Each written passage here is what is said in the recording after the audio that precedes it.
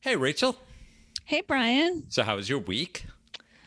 It was interesting. This week brought some good, long anticipated news. The FDA finally approved the Pfizer vaccine, and surely this will be the thing to convince these anti vaxxers, these holdouts, to finally get the shot, right? Yeah, because they say they've been waiting for this because they have so much trust in government institutions like the CDC that they were really waiting for the FDA. They're waiting for the imprimatur from another government agency. But anyway, if that's not enough, the catchy brand will certainly get their attention because going forward, the Pfizer shot is going to be called Comirnaty.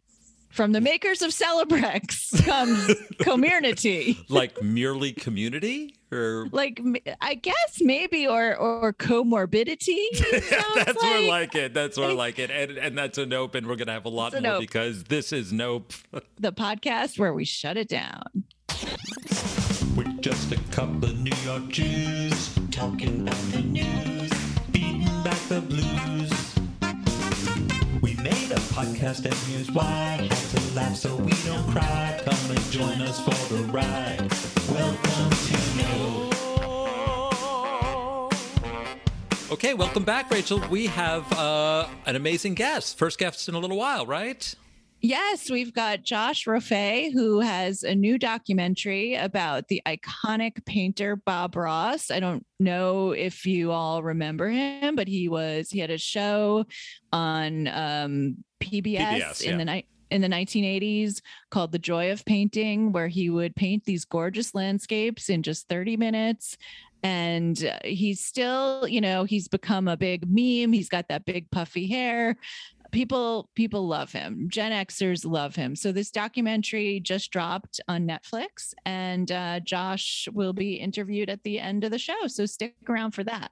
Yeah, absolutely. Now, usually, Rachel, at the beginning of the show, we each kind of trade personal stories for this week. But this week's story is so epic that it involves both of us. We both got sucked into the vortex, such as it is. Yes. So, but I'll let you tell it because I'm not so good at the mastery of the details. Okay, so we have a show email account, which I have on my Twitter. It's thisweekinnope@gmail.com, and we get all kinds of emails from people at this account, and we love that. But this one was different. We got one this week or last week, and it took my breath away. Here's what it said verbatim. Hey, yes, Kristen farted. No, hey, Jess. Yes, Kristen farted in the middle of the all hands meeting. I was there. I thought it was a trumpet. It was awkward. She had just begun the presentation to the management team, and then that happened. She dealt with the situation gracefully. She said, "Excuse me. Well, let's hope that's the only hiccup." Everyone laughed, and the rest of her presentation was superb. Even Catherine thought so. Oh. So who's this Catherine? Who's Catherine? Why is she so hard to please? So I get this email. I had so many questions. I forwarded it to you. And the first question was really, is this intended for us? Right? Because we do get... I didn't think so. That might have been like a story idea for us. I mean, I figured maybe not because neither of us is named Jess, but you never know. So, so many questions. Who is Catherine? So many characters. There's Jess, there's Kristen, there's Catherine, there's the guy who wrote the email named Jim. It was like a whole Robert Altman. It's like the cast of The movie. Office, right? Yes. So I decided to write back to the person who wrote it, and his name was Jim, and Jim wrote back immediately and was like, "Oops, sorry, the email was intended for someone else." But that did not satisfy my curiosity. No. Wait. Does that mean that he started typing in like This Week in Nope and it auto-popular, or like someone whose name is like someone named Jess, like This Week in Hope, This Week in Jess? I mean, it didn't make any sense. So, because whose email is like This Week in Nope? So I really needed to get to the bottom of this mystery, because if we can't figure out this, where are we in life, right? Forget We're like nowhere. the origins of COVID. That's easy compared to this. Like, Well, this, I just figured this would be a good thing to tackle to make myself feel a little bit better. So I asked Jim if perhaps he was a listener of this podcast, and he confirmed that he in fact was. And he said that he had even previously reached out to us to express his enthusiasm for the podcast, which is great. So our email address, as we mentioned, it auto-populated when he's trying to reach his coworker, Jess, whose email address for some reason also starts with a TH, as in This Week in Nope. So he was writing to Jess and it populated. Okay, fine. But then there were more questions like, was this meeting indoors? Was it over Zoom? How many people were there? Were they wearing masks? What was this presentation about? If Catherine thought it was so superb, maybe we could learn something from it. This is the investigative journalist in you. I would have never thought. I would have let the matter rest, and yet No, I couldn't. There are more hiccups coming. Yes. So I fire away with this barrage of questions, and Jim then loops in Kristen, the woman who farted in the meeting. And Kristen was such a good sport. She explained everything. She said she works for an advertising company in Texas. I'm not going to say exactly where she's located or even give her last name because I want to protect her identity. She's in witness protection now. So she said there were like 40 people, including the CEO, packed into this tiny conference room in Texas in the middle of a fucking pandemic, which is such a nope. And Kristen said she was not happy about this, but she was vaccinated in April, and most of the people who were in the meeting were also vaccinated, but not everybody, and hardly anyone was wearing a mask. But despite these concerns, Kristen kept going. And then she delivers this superb presentation about strategies that her advertising agency can use to expand into new markets in the fiscal year that begins on October 1st. But if anything is ever going to make you fart, it's talking about strategy for expanding into new markets. I know every time anyone mentions that, it's like the gas your erupts. Stomach just starts.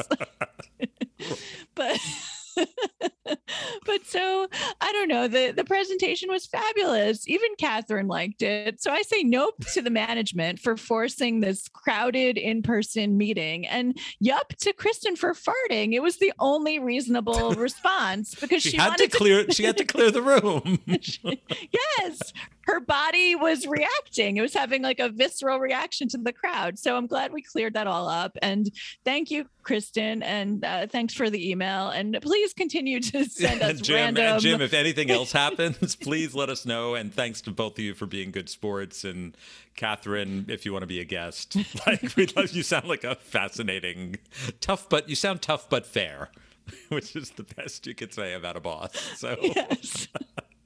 Oh, and we've been thinking about advertising the podcast, and maybe you'd be a good agency. You could expand into a new market. Yes, you could help us expand to new markets. That would be great. Okay, let's move on to the nopes. Rachel, you have a dry heave, don't you? Yes, I have the dry heave to end all dry heaves. So it's about Matt Gaetz. We, periodically update people on what's going on with Matt Gaetz. And I'm sad to say that he is still in Congress, even though he's under investigation for child sex trafficking. But he's not worried about that. He's been touring around the country with his fellow congressional garbage monster, Marjorie Taylor Greene, holding rallies in MAGA country where they denounce vaccines and declare that Donald Trump won the election. So, just the normal undermining public health and government type of bullshit. And then this week we witnessed the final indignity. Matt Gaetz got married. Oh, no. So he's off the market. This is a tragedy for women everywhere. He's taken. But again, who would marry that piece of garbage? He looks like a rabid Muppet. Like, he's disgusting. He is with that hair, that face. I mean, with this investigation. What a pun on that one. Yeah. Who wants to marry this person at this particular moment in time? And so, I guess the moral of the story is that there's a lid for every pot. There's someone for everyone. But yes. But this woman, when you're a hammer, every problem looks like a nail. Look a nail. Yes. Something. But this woman, Ginger Lucky, is very confusing to me. So she's 26 years old. She has a good job at a promising startup, and she's the sister of Palmer Luckey, who's the guy that created the Oculus Rift VR technology for Facebook. So it's not like she's like broke or desperate. And she met Matt Gaetz in March 2020 when her mother brought her along to the most romantic location on earth, which is Kimberly Guilfoyle's 50th birthday party at Mar-a-Lago.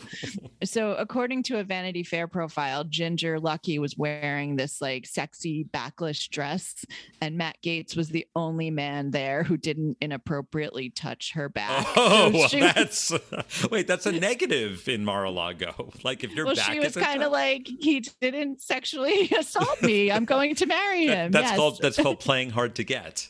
Yes, exactly. So Ginger was seated with him at his table, and it was filled with all these Trumpy luminaries. But in a weird twist, she had no idea who anybody was, including Don Jr. and Eric. She asked Eric Trump to take a photo of her and Matt Gaetz, thinking he was just a random guest. She asked Tucker Carlson what show he had on television.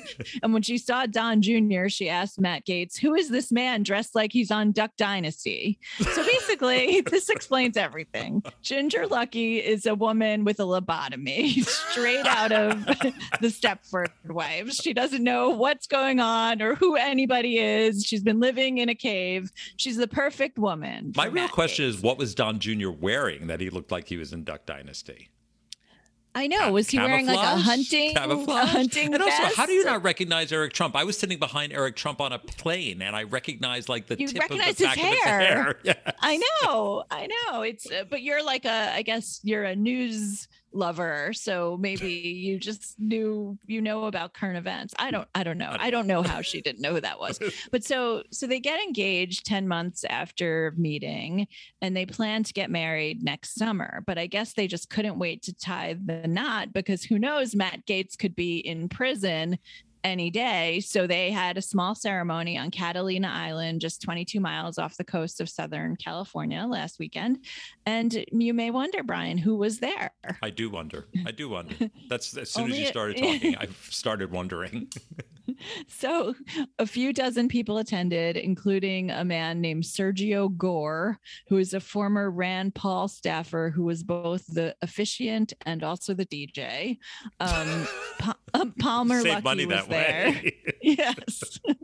Palmer Luckey was there, but not Ginger Lucky's sister, who has been TikToking about this relationship, and which negatively, being very critical negatively. Oh, yeah. Roxanne. Okay. Lucky. She's the real hero of the family. And the hosts of Steve Bannon's War Room, Raheem Kassam and Natalie Winters, were there. That's the show that was pulled from YouTube after Steve Bannon said that he wanted to put Anthony Fauci's head on a pike. Nice people.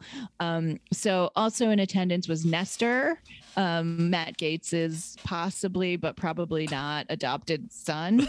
Right. What was the story there? There's something lewd about that relationship, it's something very strange. Yes. He's like the Cuban younger brother of a woman he used to date, right. And it's all very weird.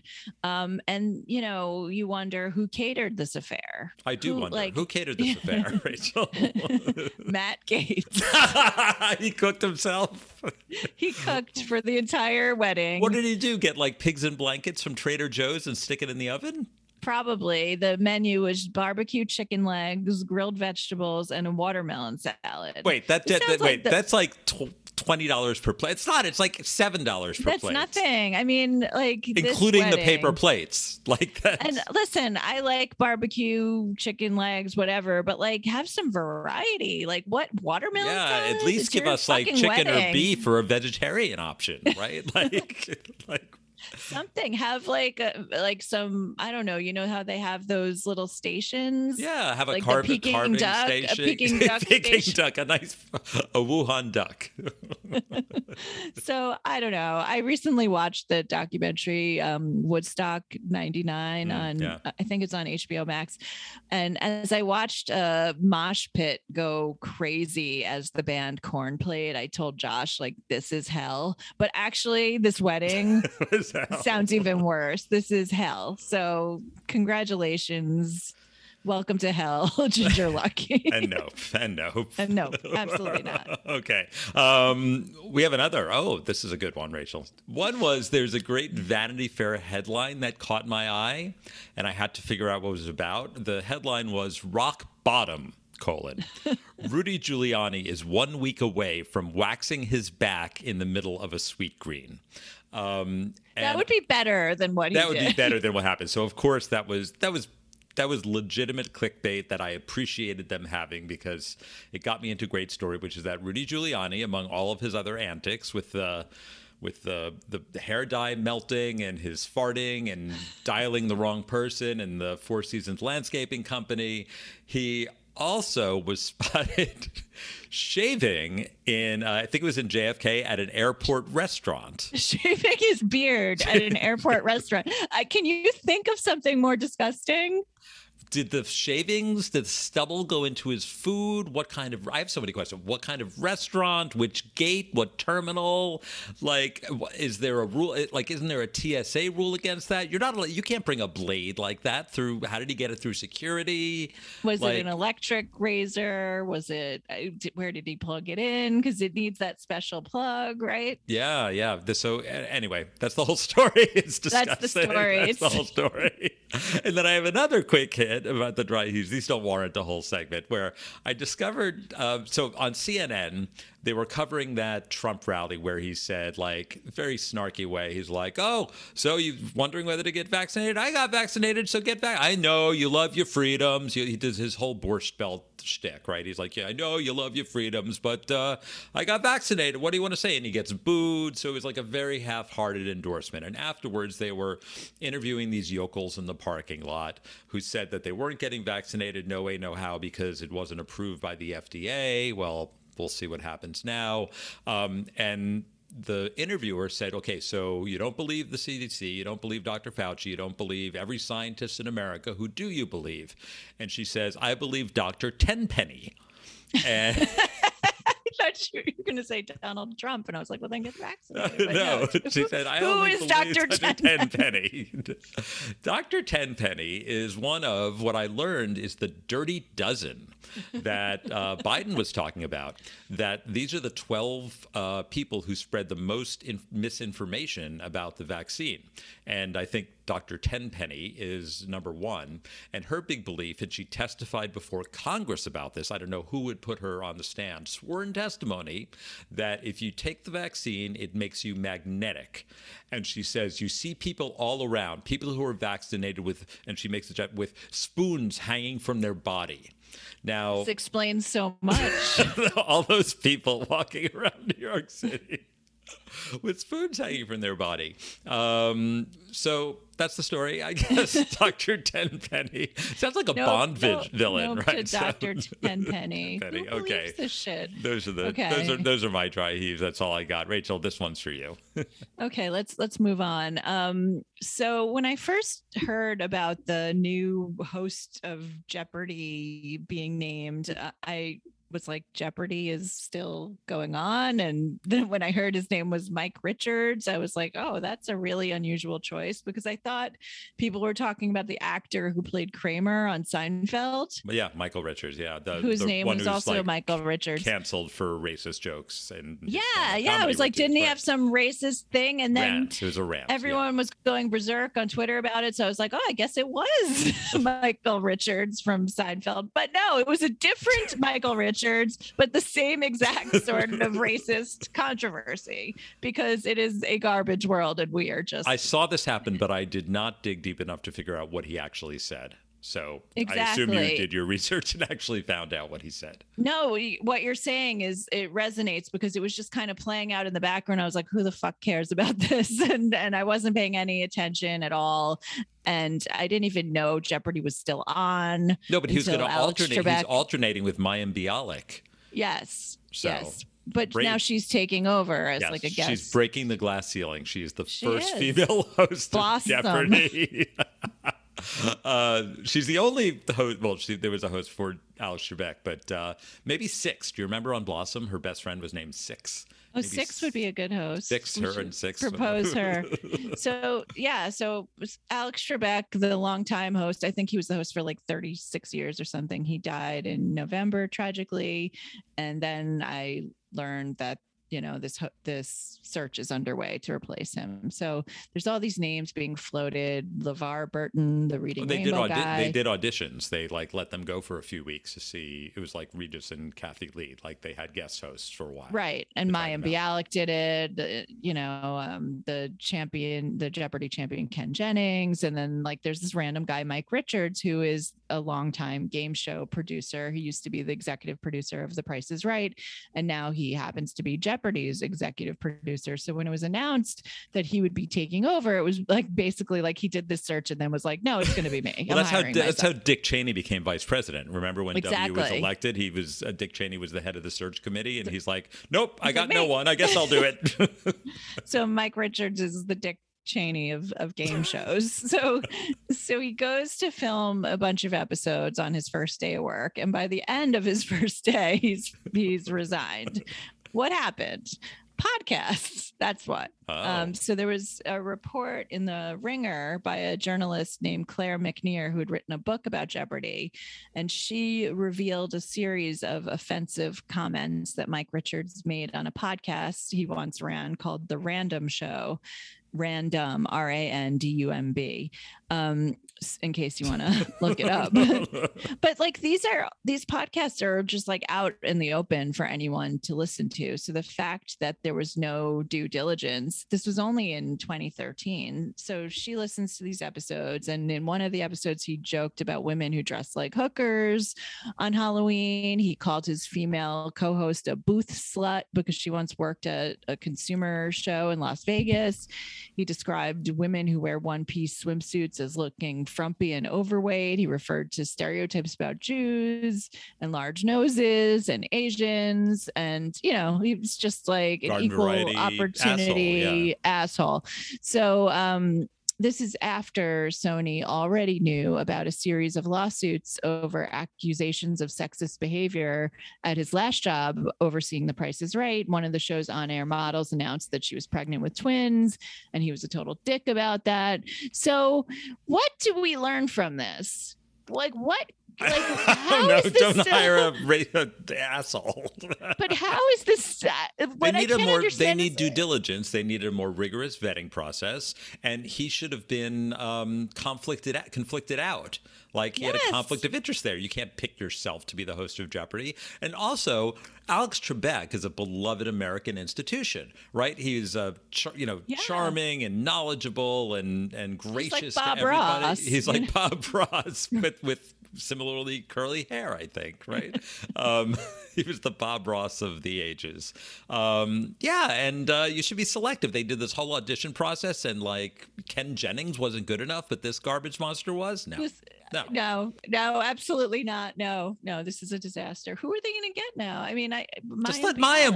Why can't Mayim do it? Right. Let her go. Isn't she an astrophysicist or something? No, she's a neuroscientist, and she does some pharma commercial where she's like, "Yes, on Big Bang Theory, I play." Is that what she was on? I don't even know. Yeah. I played a scientist, but I'm actually a real neuroscientist. Oh, it's one of those drugs that improves your memory, but probably doesn't. And I was surprised she did it, but it's probably pays well. So nope to Jeopardy. I don't watch you anyway, but I'm certainly not going to start now. Although if Mayim Bialik is the full-time host, maybe when I'm flipping around, I might stop and take a gander. I bet she'd be good. Yeah. What is nope? Survey says nope. Nope. Okay. I'm going to wrap with this. So we have done over the years a lot of food stories, restaurant stories. I'm going to tell you the story of a San Francisco restaurant called Lily. and it's chef named Rob Lam. It's this amazing upscale Vietnamese restaurant in the Richmond district. I'm sure you've been in that neighborhood. We had a great live show in San Francisco. Look forward to post-COVID when we might be able to do that again. But it's been hard times for restaurants, and they're coming to all sorts of schemes and gimmicks and discounts to drum up business. So Rob Lam decided he was going to do the opposite of a discount. He was going to go really highbrow. And he said the premise was, let's do something over the top and bougie. And the answer was he added to the menu $72 fried rice. And fried rice is like the lowest food cost of any food on the planet. It costs, even if you pay whatever, $10 for a thing of fried rice, it costs like 30 cents margin. to make. It's very high margin food, right? So $72 fried rice, what could possibly go wrong? Let me tell you what's in this fried rice. It's premium red king crab from Japan, eco-certified sturgeon caviar, steak from olive-fed cattle. I didn't know that cattle fed upon olives, but maybe it makes for a tastier cut of beef. A variety of crab pieces and parts to create a stock, which they reduce to its essence and use to create a highly concentrated crab butter. And this dish is technically in Vietnamese called Doc Biet fried rice, but of course people started calling it douchebag fried rice. And the people calling it that were the chefs and the cooks who actually grew to hate this dish. So this poor fried rice was the victim of its own success. They started getting 20 orders a night, and it took so much. It sounds delicious. It does sound delicious. Whatever, but and there's uni in it too, right? Yeah, there's uni in it too. Right, exactly. Yeah. But also caviar. Do you want caviar and fried? The whole point of caviar is it stands on its blini, and you get to I'll have it on anything. You're not gonna mix it in, cook it into fried rice. I think it sounds amazing on the crab. Actually, my favorite thing about this story is that it was in the New York Post, and they tried to say it was wok seared fried rice, and it was a typo, and it said it's woke seared fried rice. Oh. So it made me think, what would woke fried rice be? I don't know. So anyway, the chefs and the cooks mutinied. They protested, saying it was so much work that it wasn't worth it. Their hands were getting cut, opening up the crabs. And for the owner, it caused an identity crisis. He said, this just wasn't us. It wasn't who we wanted to be. In our essence, your food has to speak to who you are, and this just wasn't him. So then he wrote this extensive Instagram post, long, and he said, "We are sad/glad to announce the departure of our crab fried rice. This will be the last week to try, ending Friday." And then he tried to peddle it back with an explanation, but I'm not buying it. He said, "We did this as a joke, a stoned out, bored ass pandemic gift to soothe a takeout nation during the holidays. It was a 2-week special. We never meant for this to take off. This dish isn't even Vietnamese." So now they're dissing their own food, but he left the door open. He said, perhaps the fried rice might come back during Dungeness season. Perhaps we do it on a secret menu. Whatever the case, say goodbye to my little friend. Emoji crab, emoji rice. So I mean, it's kind of like his moral compass and his business were going in two opposite they were directions. spinning awry. It's like the magnetic north and the true north. It's like the vaccine with the spoons. The magnets. Maybe that's the problem. Maybe he's vaccinated and the chefs. His moral compass was going crazy. We figured it out. So I'm sorry. I don't know if this was a stunt or not a stunt or whatever, but I think in this post-COVID world, this is not the kind of fun we need. And if it was, do a fun, affordable. This is not the way to soothe a takeout nation, is by having something that nobody can afford and to rip off people who splurge on it. That's a terrible thing to do. Why are you trying that stunt in San Francisco where rich douchebags live? Of course that's going to appeal to your market. It's like a magnet. No offense to listeners in San Francisco, but there happen to be a lot of it indexes with high more on money than taste, Yes. Well, clearly. And the fact that they were selling 20 of them a night, I think if it's on the menu and it's expensive, it must be good. And you should have just done an offshoot restaurant where they only made that. Yes, a pop-up or a food truck. Yeah, I mean, Keep it's just keep the money flowing. Keep it go where the market is. Supply and demand. Okay. So nope to the douchebag fried rice. Okay. Should we cut over? So we did this interview like 15 minutes ago for reasons that are particular to podcast scheduling and guest scheduling. But Rachel, I'll let you introduce the segment as if it were happening in real time. Now we have our special guest, Josh Rofe, director of Bob Ross, Happy Accidents, Betrayal and Greed. It's just out now on Netflix. Watch it. It's fascinating. And also, Josh, you directed Sasquatch, which Brian loved so much. I love Sasquatch. I watched it because unlike Rachel, I did not get a screener due to an unfortunate incident with the Academy a few years back. So I'm on the screener blacklist for everybody. But I love Sasquatch. What did you do, Brian? What happened? You made 18 copies and gave them away. I'm not. I signed a non-disclosure agreement. But I can't wait to watch it. And I was hoping that Bob Ross would be like Sasquatch, but I suspect maybe it's a little different. And I'll let Rachel pick up and discuss it with you. Yeah. So, Josh, welcome to Nope. And I guess could you tell us a little bit about the movie? I would say the film it's part biopic. It's part expose. It's a father-son story. It's a story about the murkiness that could surround an artist's rights and who they're left to once that person passes away. And I think really what it does is it explores the greatest moments in Bob Ross's life and also the darkest. Sometimes other people are better at describing the things than you are, but I think that's a pretty decent encapsulation. Yeah, he's such an iconic character. I mean, my son even is obsessed with watching Bob Ross, and I used to watch him when I was a kid. I mean, Josh, given how iconic he is, were you at all worried? And I don't know. It sounds like there's two sides to this story, and it's nuanced like any other good documentary. Like, sort of like telling your kid that there's no Santa Claus, that this revered figure there might be more to the story than they are led to believe. Yes.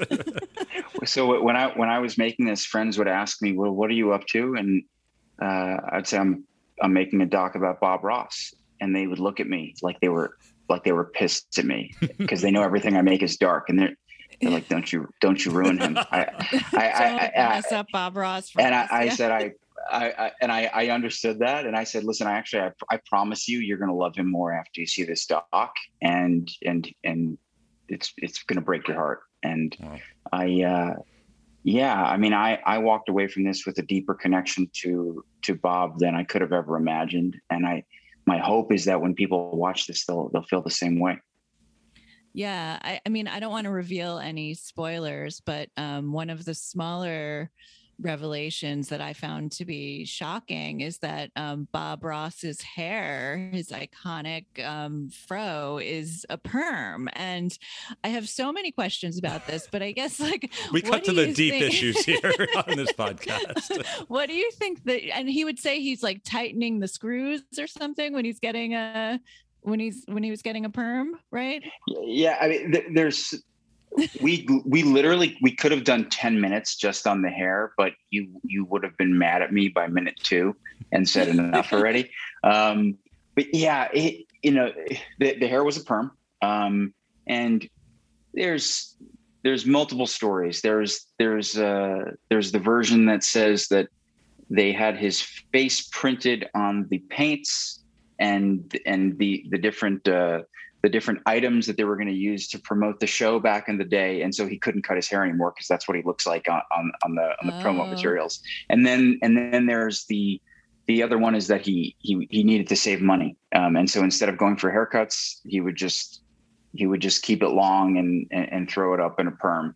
But that is not his natural hair, which I think actually makes it way more impressive.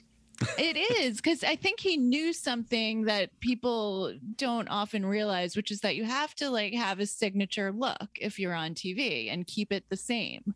And he had this consistency and this very unusual style that I think he was a fashion icon before his time, I mean, Bob was a performer, and he was a skilled performer, and he while he was truly genuine, he knew exactly what he was doing. He knew how to connect with an audience. And I think that came from having really years of experience of sort of being a hotshot painter in his little circles long before he had the show. When Bob Ross was the guy who, 20 years before he had the show, he would be in a painting class. And at some point during the class, everybody would put their paintbrush down and sort of make their way over to his easel to watch what he was doing.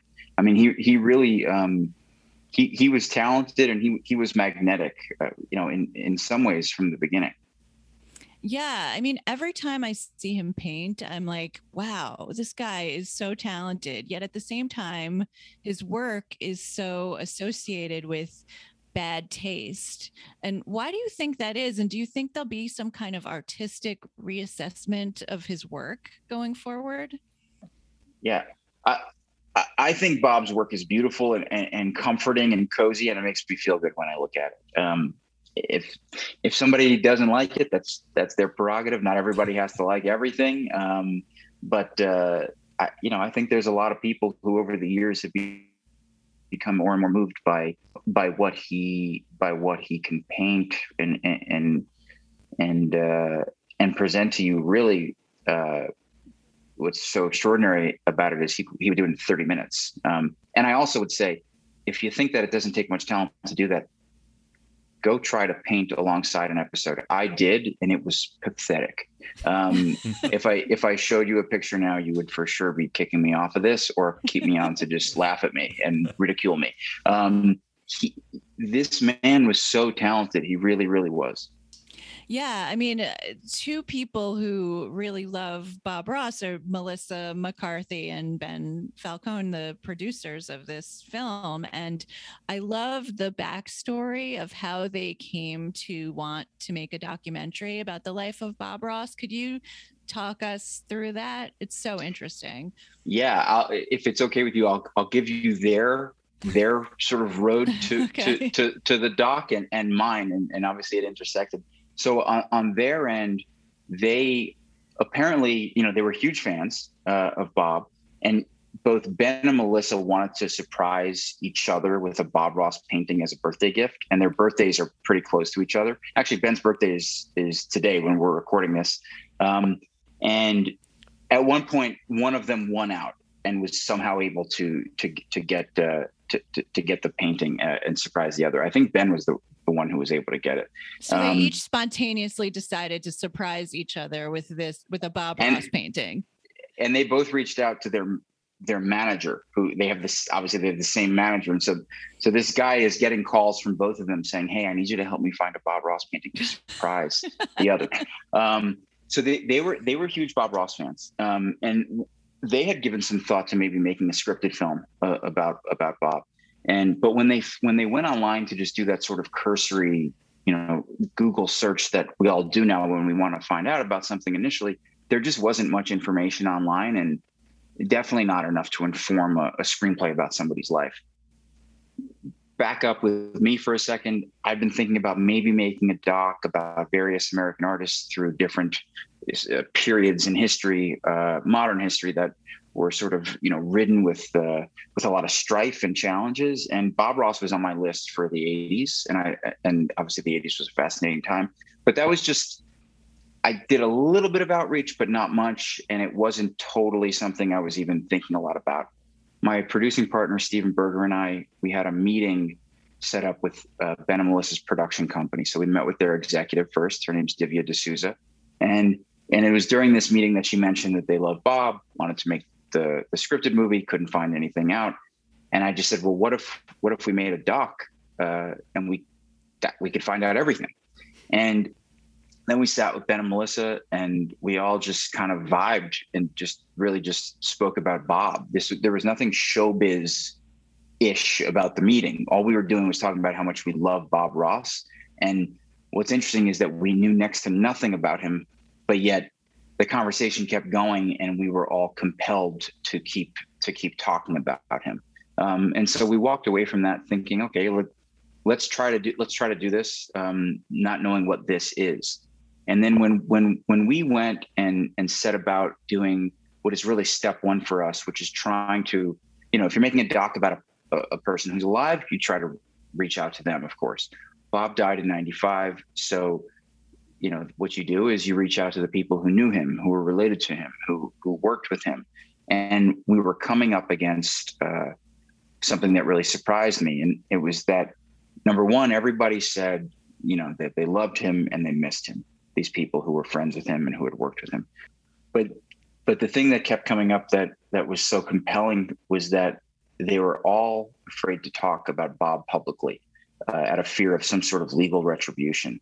And there was a corporate entity that was sort of at the heart of this fear that they didn't want to name. And it was in that moment that I knew for sure we were going to pursue this.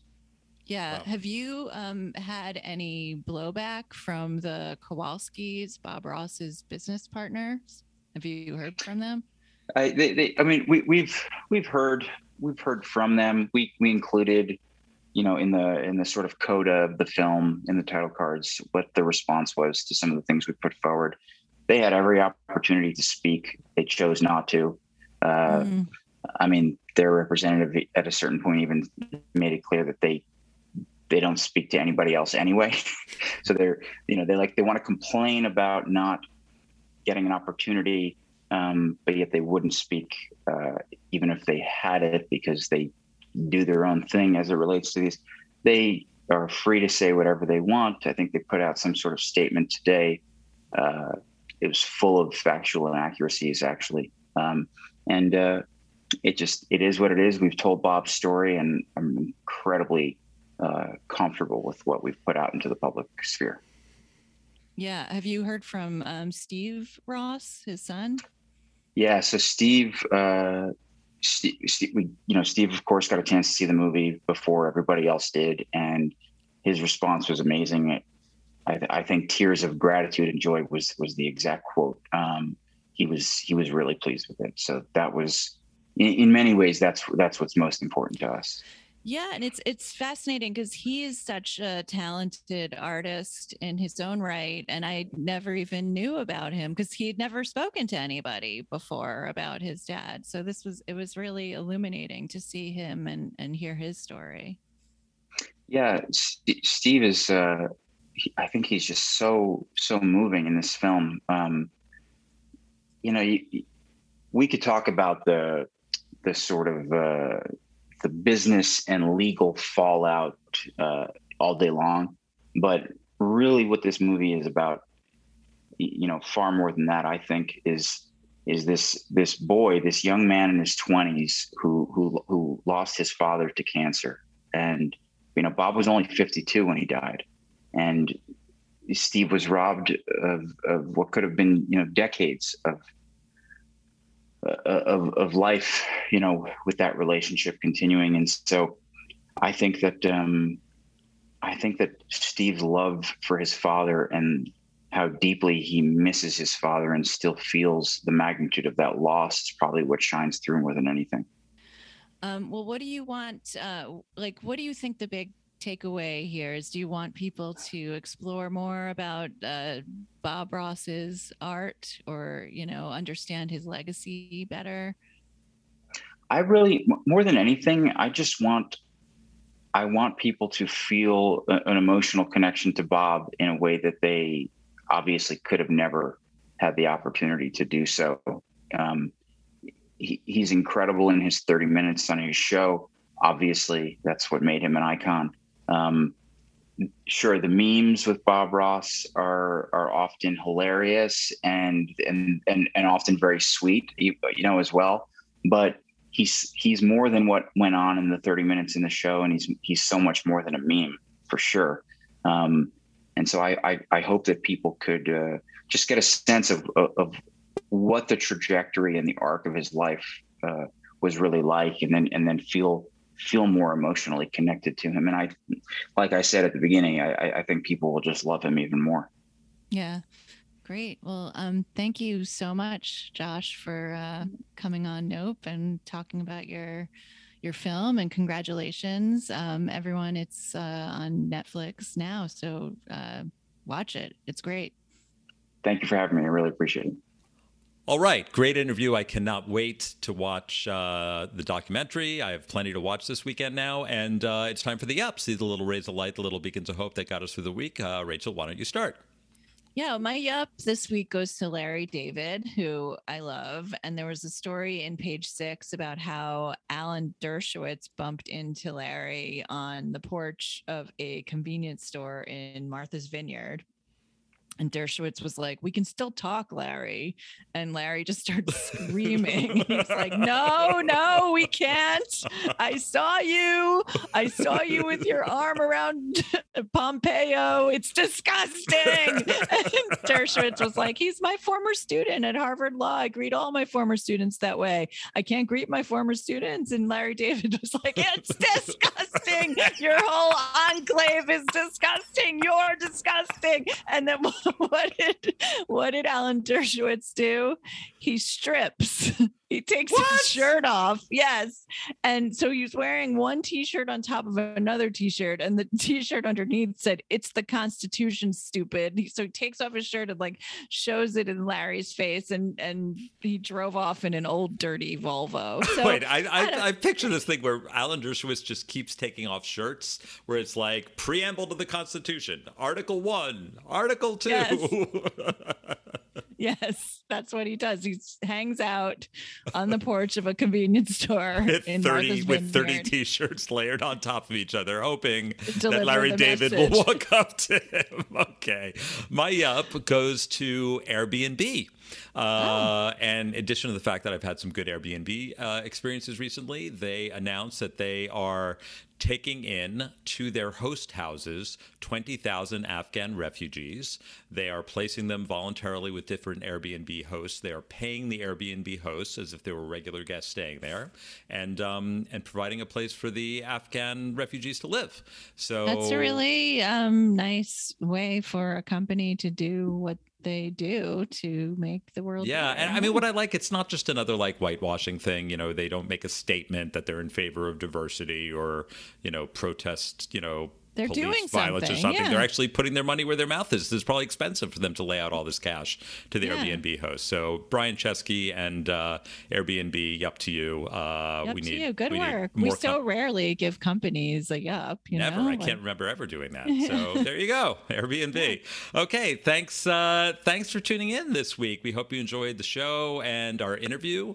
And we had a great time. It was a terrible, terrible week, but we really enjoyed making this podcast. If you've enjoyed it too, please rate, review, subscribe, tell a friend in real life. That's the best way to get the word out. Email us about anything that happens in your corporate meetings, your expansion marketing strategy meetings. Okay. What did I already said this. Thanks for listening. This is Nope, the podcast where we shut it down.